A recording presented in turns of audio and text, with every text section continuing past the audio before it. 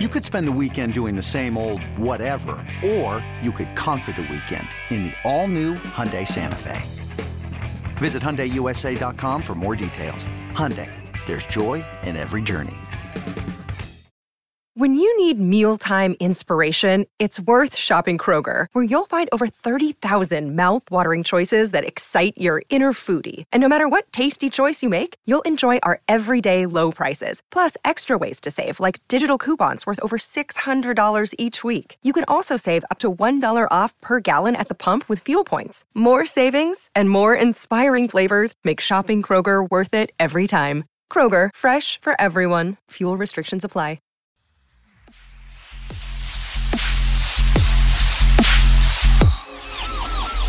A couple of notes that I want to go into that I, some oversight on my part the other day was Greg Dortch. How about this one?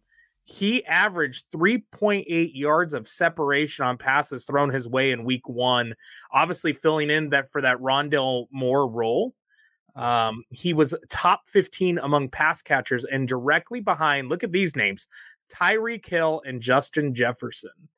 What I've loved coming out of camp with Greg Dortch is not only does he almost catch everything, like I said in the recap show the other night, but he gets open.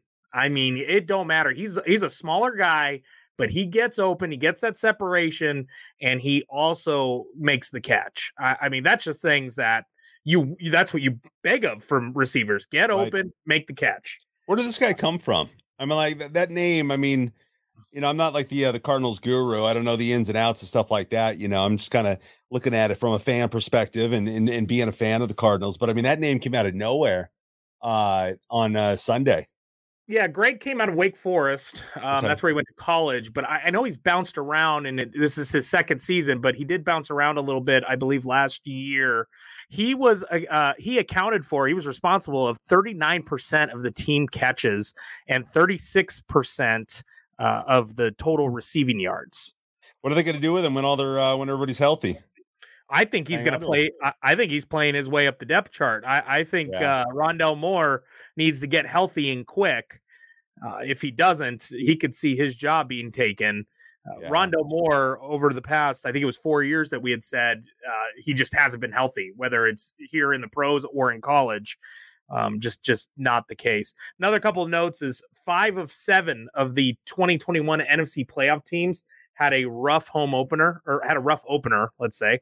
The Cardinals lost by 23 to the Chiefs. The Rams lost by 21 to the Bills. Packers by 16 to the Vikings. Cowboys by 16 to the Bucks. And the 49ers lost by 9 to the Bears. So it's a quick way from the penthouse to the outhouse. Yeah. A certain favorite uncle that you would like to have a drink with would say, Uncle Bruce. And then a team nobody expected to win, the Seahawks, being number 1 in the NFC West right now, which as well as the Seahawks played on Sunday, they are still 9-point underdogs to the 49ers coming up this Sunday. Yeah, I did notice that. And let's get into that. The ESPN power rankings for the week, Gunner. Yeah. You had those pulled up. So the Cardinals actually went down to 22nd. They were at 18. And the Niners went from 7 to 12, which is actually pretty surprising when it comes to the Niners. Because, I mean, I don't know if ESPN is seeing a lot of hope from the Bears, I guess. But the Bears are, for a lot of people, think they're a pretty bad team. So to lose to the Bears, I mean. But it was also, I mean, the rain. I mean, can you even count that game? That field was like a pool. I mean, it was so wet up there in Chicago. I count every game, Gunner. Well, technically, yeah, you can count it. You have to count it. But I mean, especially when it comes to the Niners. Power rankings. With the Niners in the NFC West. But I think when it comes to the power rankings, you can't put too much weight on the sloppy field that they were playing on in Chicago. So the Niners lost to the 25th ranked team, the Bears, and the Bears stayed at 25. So even with that win against the Niners, maybe ESPN is taking the rain into the account because they didn't knock the Bears for that loss, or they didn't help the Bears in the power rankings because of that win. So that's kind of interesting. Chargers, who they beat the Raiders, right? That's who we got coming up this Sunday. They went from 8 to 4. So I think you've still seen a lot of the teams you kind of expect to still be up there, right? I mean, yeah, the Rams didn't drop that far. They went from 3 to 5. So a lot of right. people were taking that as they just played a really good Bills team and hence the loss. But, to me, power rankings are power rankings. The Cardinals every year, I mean, they've had years where they started 9-0 and they still couldn't get in that number 1 slot. So, depending where you look online, they are what they are. Another day is here, and you're ready for it. What to wear? Check. Breakfast, lunch, and dinner? Check. Planning for what's next and how to save for it?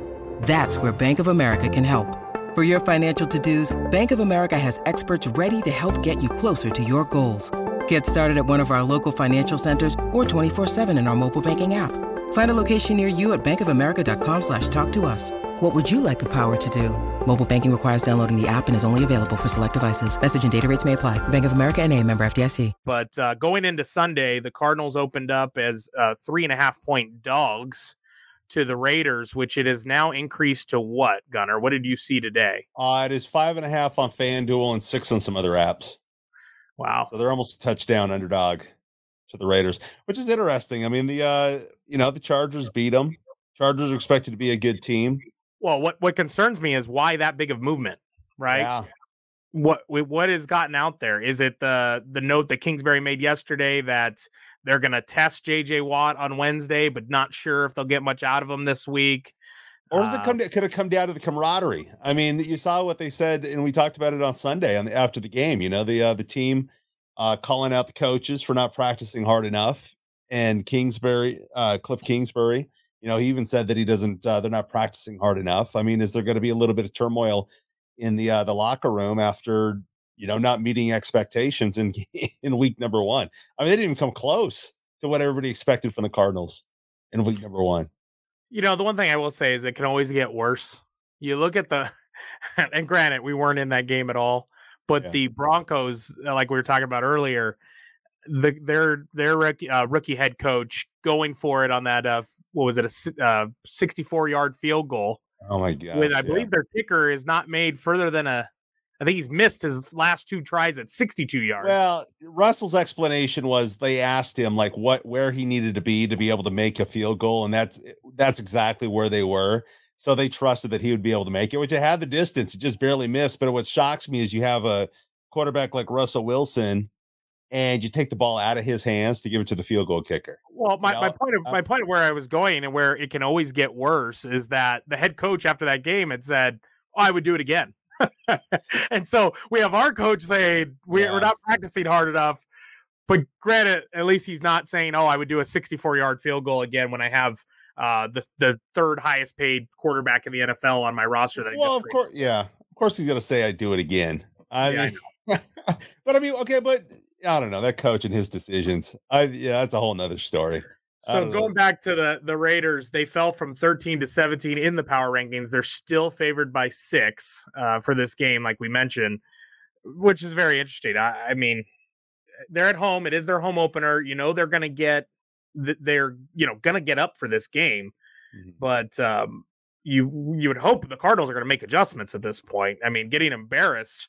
Yeah. That punch in the mouth. Kyler Murray kind of said it. Sometimes you got to be punched in the mouth a little bit to get going. Is that loss at the beginning of the season? Is it? Let me ask you this question: the loss at the beginning of the season, week 1, is it better to have it there than to go undefeated and have it at 3/4 of the way of the season when you're trying to go for an undefeated season? I mean, what's better? Because I mean, look at the week 1, you have everybody talking crap about you. And will that get into your head and ruin you going into week 2? Or would you rather have that loss after going 15-0, trying to get that undefeated season and getting punched in the face, in week 15?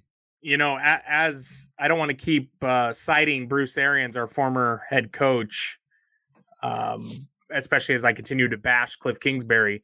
But he used to say you can sure learn he would say you can learn a hell of a lot from almost losing, just like you could from actually losing, right? Like he said a lot smoother than that, I'll tell you that. But he used to say I like to win and learn something from almost losing versus actually losing. So, I don't know the rhyme or reason there. And is it better to lose now than later?